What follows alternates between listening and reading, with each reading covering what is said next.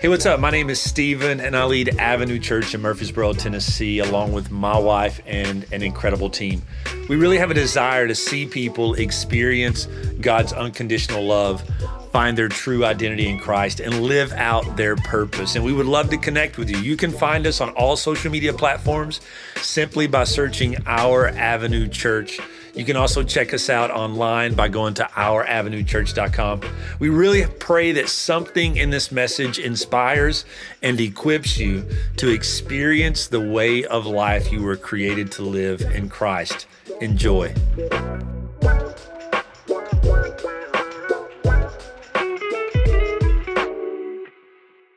All right, so let's jump in. Go to Genesis chapter 22. We're in week 3 of This Is Our God, where we are taking a look in Scripture at the names of God and how they represent his nature and his character and how he introduces himself to the saints in Scripture, but then also how people experience him. And we've made this statement that when Yahweh is known, Yahweh is trusted more. And when Yahweh is trusted more, he is sought to be trusted. And what that means is as we come to know who God is, his nature, his character fully, then we know that we can trust him. And as we trust him, we put ourselves in positions to where we have to trust him more.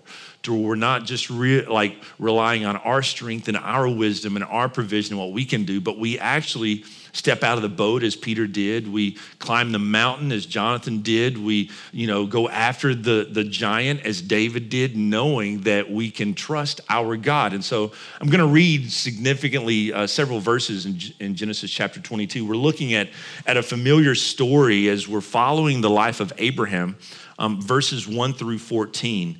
And we're going to start here in verse 1. It says, "Sometime later, God tested Abraham's faith. 'Abraham,' God called. 'Yes,' he replied, 'here I am. Take your son, your only son, yes, Isaac, whom you love so much. Go to the land of Moriah, go and sacrifice him on a burnt offering on one of the mountains which I will show you.'" And here it is again. God is telling Abraham to go somewhere, but he's not giving him the full directions on how to get there. We know that when the relationship started, Abraham left traveling and God said, "Just go and I'll tell you where to go as you are going." And so again, God says, "Go to this area and I will show you when you get there the mountain that I want you to go up on." Verse 3, it says, "The next morning, Abraham got up early. He saddled his donkey, took 2 of his servants with him along with his son Isaac, and then he chopped the wood for a fire for a burnt offering, and he set out for the place God had told him about. On the 3rd day of their journey, Abraham looked up and he saw the place in the distance. 'Stay here with the donkey,' Abraham told his servants. 'The boy and I will travel a little further and we will worship there, and then we will come right back.' So Abraham placed the wood for the burnt offering on Isaac's shoulders, while he himself carried the fire and the knife. And as the two walked on together, Isaac turned to Abraham and said, 'Father?' 'Yes, my son,' Abraham replied. 'We have the fire and we have the wood, but where is the sheep for the burnt offering?' And Abraham responds, 'God will provide a sheep for the burnt offering, my son.' And they both walked on together." Verse 9, when they arrived to the place where God had told him to go, Abraham built an altar and arranged the wood on it. Then he tied his son Isaac and laid him on top of the wood. And Abraham picked up the knife to kill his son as a sacrifice. And at that moment, the angel of the Lord called out to him from heaven, "Abraham, Abraham." "Yes," Abraham replied, "here I am." "Don't lay a hand on the boy," the angel said. "Do not hurt him in any way, for now I know that you truly fear God. You have not withheld from me even your son, your only son." And then Abraham looked up and saw the ram caught by its horns in a thicket. So he took the ram and sacrificed it as a burnt offering in place of his son. Abraham named the place Yahweh Jireh, or Jehovah Jireh, which means the Lord will provide. And to this day, people still use that name as a proverb: on the mountain of the Lord, it will be provided. So we're looking at this name, Yahweh Jireh, Jehovah Jireh. We sang about it just a little bit ago, and it means the Lord will provide. The Lord will provide, and we're going to look at today how he provides, why he provides, and kind of the situation in which he provides. And when you look even deeper, and I struggle with English, and so I don't do a whole lot of Greek and Hebrew study, but when you look at the root word for Jireh, it actually means to see beforehand. And so Abraham is saying God pre-saw, there was prevision he saw beforehand, and the prevision of God seeing what was in Abraham's heart brought the provision, brought what was needed. And so we're looking at how Abraham, who last week we saw Abraham knew him as El Shaddai, which means what? Here's a little test. You remember? It means what? El Shaddai means what? Anybody? Jesus. I feel it. All right. It means Almighty.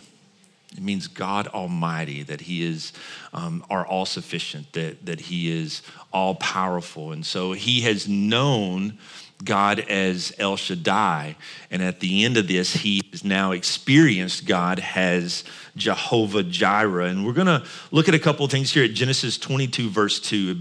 God makes this challenge to Abraham, and he says, take your son, your only son, yes, Isaac, whom you love so much, and go to the land of Moriah, sacrifice him as a burnt offering. He says, take your son, your only son, Isaac, whom you love. And something you may not know, and something I had known, but I'd forgotten, that this passage of Scripture is the first time that we see the word love used in Scripture. And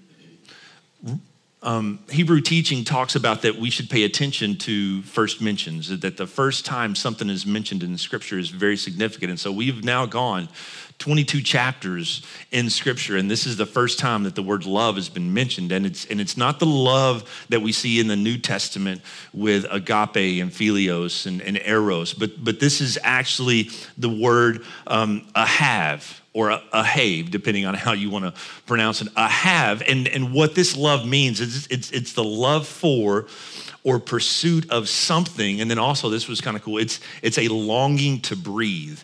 It's a taking a breath. And for those of us who are parents, we know that, it can be very, very easy for us to allow our kids to become the reason that we breathe, that they become our all in all. And guys, I'm walking through a season right now where, like, literally being a dad, it's like being a husband, being a dad, and being a pastor are the three greatest things that I got to do in life. But being a dad is just, man, it's sometimes maybe a little more fun than being a husband. Can I get an amen? Anybody, right? My wife's, I won't say that second service. She'll be in here, right? No, I'm just kidding. But being a dad is just so much fun, and can be, if we're not careful, the reason that we live. And my oldest daughter is getting ready to graduate, and it's a challenging season for us in the Morehouse as we transition from having small kids to now having adult kids. And at the same time, our kids can cause us to hold our breath or lose our breath, depending on the season that's going in, right?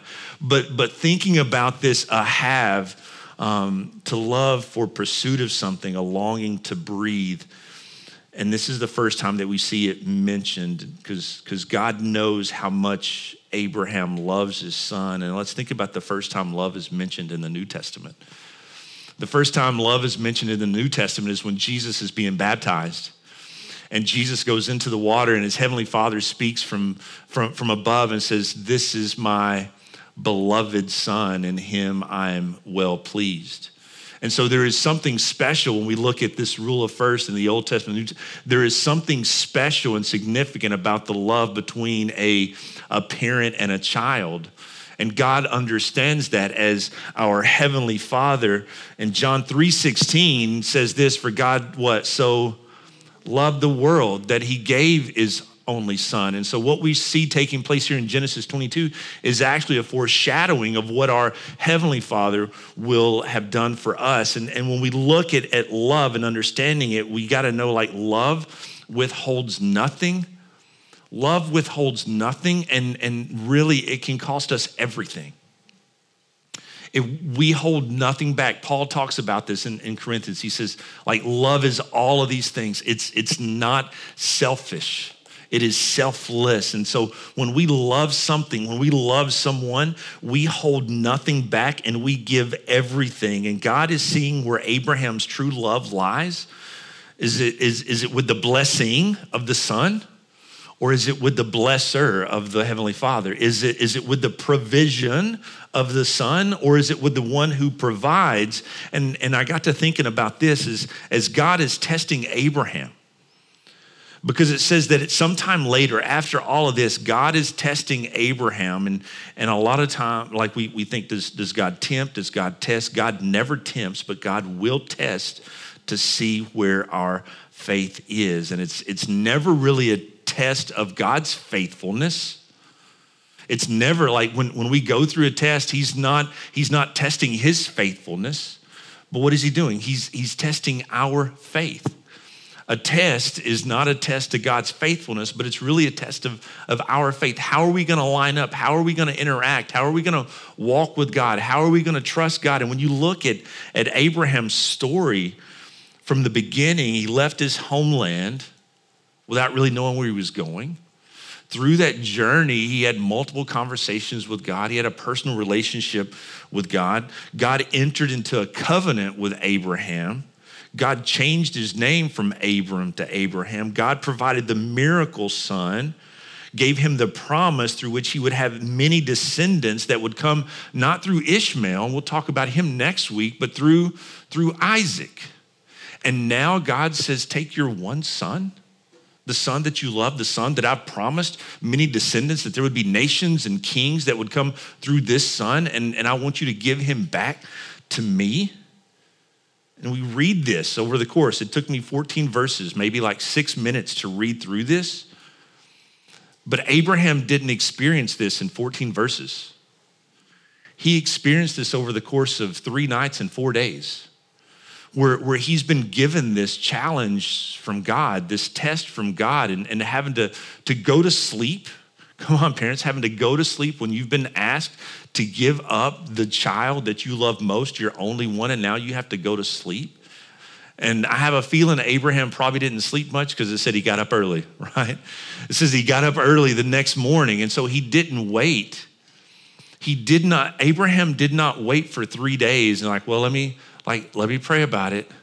Like, I've asked people to serve in the kids ministry at times, not here, but I've asked people to serve in the kids ministry, let me pray about it. And 3 months later, they come back like it's not what the Lord wants me to do, right? And so here is Abraham, and God has said, take your one and only son, and he gets up early the next morning. He doesn't wait. We read it in 14 verses, but Abraham walks through this. So he gets up early, he chops the wood, he gathers the supplies. Then he gets his son and his servant, and they walk on towards the area that God has for him. And he builds the altar, and he lays Isaac on top of it, and he raises the knife. At any point, as you're hearing this story, there's multiple points we could check out. There's multiple points Abraham could have checked out, but he went all the way up to the very point of raising the knife. And with the knife being raised, you know what was already committed in his heart? The sacrifice was already committed in his heart. From the moment that he left that early morning, he had already made the commitment in his heart. And I want to look at a couple other verses in Genesis 22:5. He says this. When they get to the place with the servants, he says, look, stay here with the donkey. The boy and I will travel a little further, and we will do what? We will worship there, and we will then do what? Come right back. See, Abraham had walked with El Shaddai long enough and had seen God's faithfulness long enough that he had made up in his mind that even though he was going there to make the sacrifice and to give back his son, that he would come back with his son. As a matter of fact, Hebrews 11 says that he had already reckoned in his heart that God would raise him from the dead. And as a matter of fact, that's what happened, because in Abraham's mind, in his commitment, in his actions, his son was already dead to him. And it was like, that's kind of harsh to say. The reason why is because his commitment to his father, to his God, was greater than his earthly relationship to his son. That is so hard for me to wrap my brain around. Anybody else? Like, think about the relationships that you have in your life, even if you're not a parent, even if you're the fun uncle or the fun aunt, right? Even if you've got that best friend that you've been rolling with since like middle school, and for God to say, you have to give that up for me, and not just walk away, but to end the life as a sacrifice. And that sounds absurd, but somewhere along the way, Abraham had reckoned God's faithfulness. And it says this in the New Living Translation that I read as they're walking, and imagine that conversation as they're walking, and Abraham says, Dad, we have the wood, we have the fire, we have the knife, where's the sacrifice? And Abraham says this, and the New Living Translation says it this way: the Lord will provide a sacrifice, will provide an offering for the sacrifice. But I actually like the way the ESV and the KJV and the NIV say it. They say it this way. It says, Abraham responded, God will provide for himself the lamb for a burnt offering, my son. So they went, both of them, together. God will provide for himself. God will provide for himself. The sacrifice wasn't for Abraham. It wasn't for Isaac. Who was it for? It was for God. And so when we are looking at God as Jehovah Jireh, we have to understand some things. To know God as Jehovah Jireh, we have to have an understanding of what we have. We have to have an understanding of how we receive it, and we have to have an understanding of what we do with it. He said this: God will provide for himself, that everything that we have been given has been given to us by whom? Jehovah Jireh. Everything that we give to him, guess who we've been given it by? Jehovah Jireh. So really, we're not giving him anything that is not already his. And so Abraham understands this. God will provide for himself. Everything that we have been given has been given to us by God. We are only stewards and we are only caretakers. And so when you look at Genesis 22, it's really not just about Abraham understanding God as Jehovah Jireh, as the provider, but it's about getting to a place of absolute and complete surrender to him. And that it's when we're at that place, guys, that when we can get to that place out of our control, out of our provision, out of our strength, it is not until then that you and I can receive and experience and understand God as Jehovah Jireh. Because here's what I see in Scripture, and here's what I've also experienced in my life and in conversations with other people, that provision is often preceded, if not always preceded, by surrender. That provision is pretty much always preceded by complete and total surrender. A surrender of what? Surrender of control. That we surrender control for faith. And actually, when I think about having faith in situations and circumstances, that it's actually much easier for us to have faith when circumstances are outside of our control. It's much harder to have faith and walk in faith when the situations are within our control. Because when the situations are within our control, guess what we want to do? We want to take the wheel. We want to be in control. We want to try to fix it ourselves. Where it really takes more faith to do this, to say, God, I surrender it to you, than it does to say, God, I can't reach it. You're going to have to take it, right? And so we surrender control for faith. We surrender strength for weakness. We put ourselves and we allow ourselves and allow God to take us through seasons and through moments and through valleys to where our strength is completely depleted. And it's not until our strength is completely depleted and our hands are off the wheel that he provides faith, that he provides strength, that like Paul says this in a conversation with God. He says, I asked 3 times for this to be taken from me. And each time God said no. And God said, it's in your weakness that my strength is what? Made perfect. That it's in your weakness, my strength is made perfect. Jesus modeled this. Philippians 2 says that Jesus surrendered all his heavenly benefits, all his heavenly, not authority because he brought that here, but all of his heavenly benefits. And it says that he took the weak frame as a human and even humbled himself even further to death on the cross. We surrender comfort and certainty for discomfort and uncertainty. We think that when we sign up to walk out this life of faith, that it's going to be easy and it's going to be comfortable. There were a couple of decades of preaching that has really messed up some of the current generations and thinking that it's going to be easy.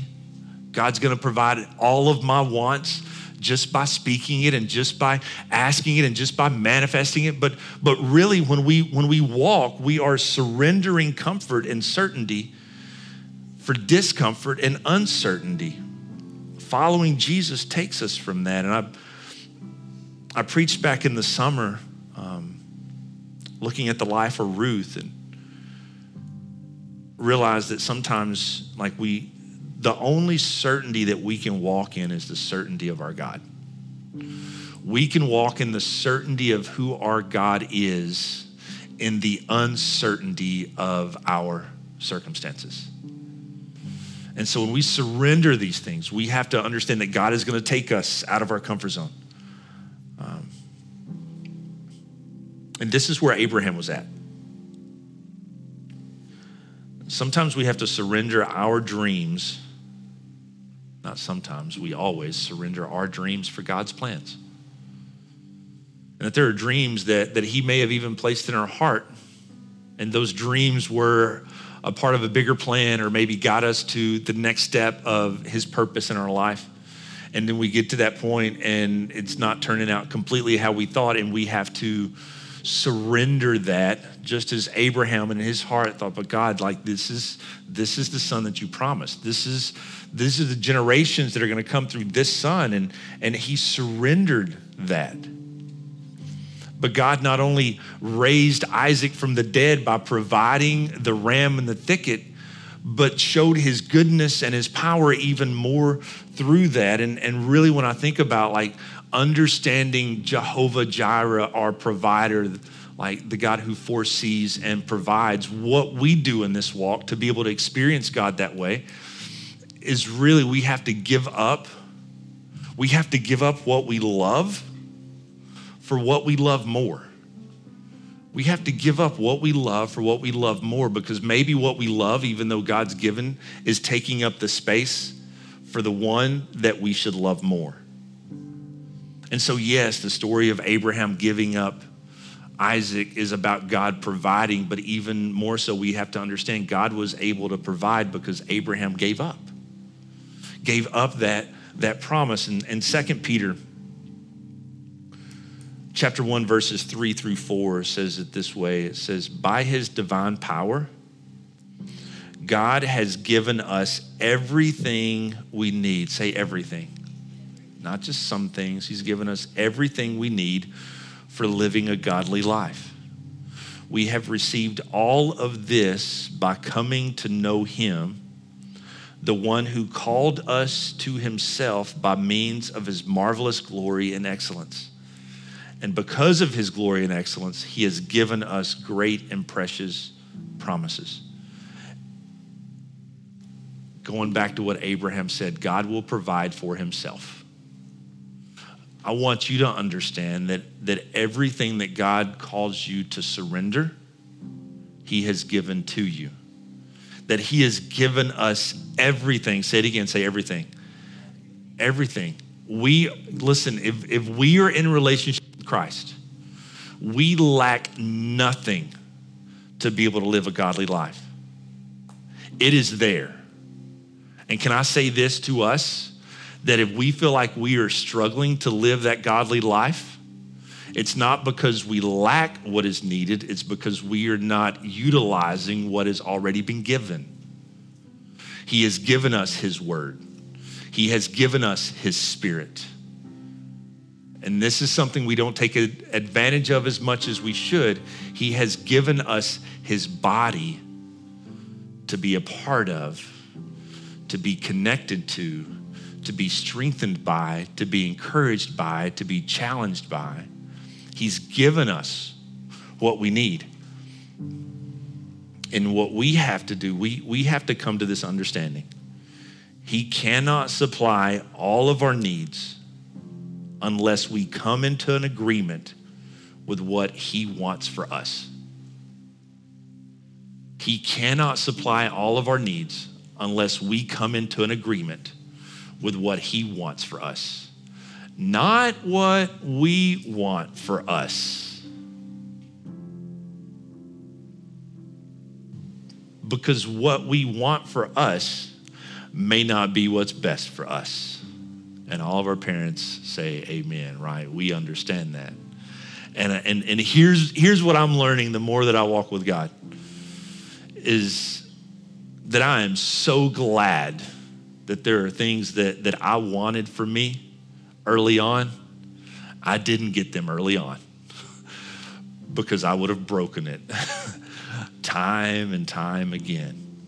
But that he withheld until I got to the place to where my wants lined up with his wants for my life. And then when we come to that understanding, I have everything that I need in this moment. And then when I get to 45, I'm gonna have everything that I need to live a godly life. When I get to 55, I'm gonna have everything that I need, because as I'm walking through life with God, he is depositing things into my life so that I know him better. Think about where Abraham was at 75. Come on, at 75, God calls him. And then he gets to where his son is an old teenager or a young adult and saying, I need you to surrender him to me. It took decades of walking with God and seeing his nature to get to that point. But when he got to that point, Abraham had everything that he needed in him to be able to say, God, everything that I have is from you, so I'm giving it back to you. And it says at the end of this passage of scripture, it says, to this day, people still use that name as a proverb. On the mountain of the Lord, it will be provided. On the mountain of the Lord, it will be provided. And around this same spot is where the first temple of the Lord was built. And then depending on the scholarly debates that you listen to, some people think it was around this spot that Jesus was also crucified. But when you look, Abraham saying, on the mountain of the Lord, it will be provided. Everything that we need in life has been provided on the mountain of the Lord through the sacrifice and the provision of a greater lamb in Jesus. That all of our promises, we say this sometimes, right, guys, that all of our promises are yes and amen in Christ Jesus. And so here's my heart for you, that whatever lack that you're needing God to show up and to provide, that what is it he may be asking you to surrender to him? Is it control? Is it your strength? Is it a dream? Like, what is it he's asking you to surrender? Because the story is just as much about Abraham surrendering as it is God providing. So with every head bowed and every eye closed, just for a moment,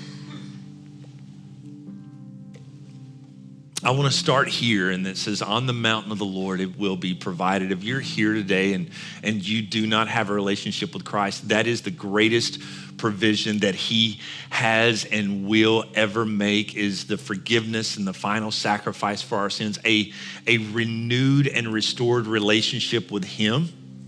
And if you're here today and you are far from God, you've never had a relationship with him, or maybe you did, and there's been a lot of life and God's distant, this is an opportunity today for you to come back into relationship with him through the sacrifice and the provision that was made through his son, Jesus Christ. You don't have to do anything. You don't have to make any preparations. The only thing that he's asking of you is surrender. It's to let go of this life that you're trying to hold on to and surrender fully to him. And when you do that, scripture says when we surrender to him, we receive eternal life. And if that's you today, I want to ask you just to slip your hand up so that I know how I can be praying for you. If that's you today, you can just lift your hand right up and you can put it right back down. Awesome. Awesome. Now for the rest of us in this room, do this. Look up here at me. I want to speak to you. Some of you are needing God to provide, and I want to pray specifically for you. And I asked you to lift your head because one of the things that I said he's given us is he's given us a body to be a part of, to strengthen and encourage one another. And so if you're needing God to provide in this season, whether it's financially, relationally, peace, whatever, I want to ask you to lift your hand. And I'm going to do this just to look around. It's like, oh, Stephen, you're making me really uncomfortable. It's awkward. I don't care, guys. You know why? Because scripture says that we are to encourage one another and that we are to bear one another's burdens. And so if you're in this room and you're like, I need God to provide, would you lift your hand? See, that's not so hard, is it? Right? Now let's pray together. And as you see the hands lifted, just ask that God would intervene into our lives. Father, we just come to you this morning and I thank you. God, I thank you for your goodness. God, I thank you that you always provide when we understand what you want for our life. God, when we surrender to you, most importantly, God, as we surrender our life, and for those that lifted their hands and even those that maybe didn't, God, you know their hearts, you know their needs, you know what they've walked through. God, I pray that in their seat as they surrender fully to you and saying, Jesus, I give you my life. It's not all that's going to be said, but it's the start. It is surrender and it is repentance. It is turning away from and it is turning towards you, God. That any guilt or shame that brought them here would just be replaced with grace and mercy and just renewal. And Father, for the rest of us that lifted our hands, and that in this season and the holiday season brings about so much joy and so much excitement. But God, for many of us, it can bring the exact opposite. That it brings fear and anxiety and just a reminder of what we are lacking. But God, I pray by the hands lifted that they would see you not just as El Shaddai, but they would experience you as Jehovah Jireh, the God who provides. And not just provide because you want to, but because you foresaw what is in our hearts. And so God, in the challenges and the testing of our faith and trusting you, I pray that we would hold on to everything loosely. And that when you ask us to surrender, you have given us that to surrender to you. And that we know when we do that, you provide abundantly above and beyond anything we could ask or hope. And so God, we thank you for your word. Let it change us from the inside out. And let us not just know you, but God, let us trust you even more. And it's in Jesus' name we pray. Amen. Amen. Amen.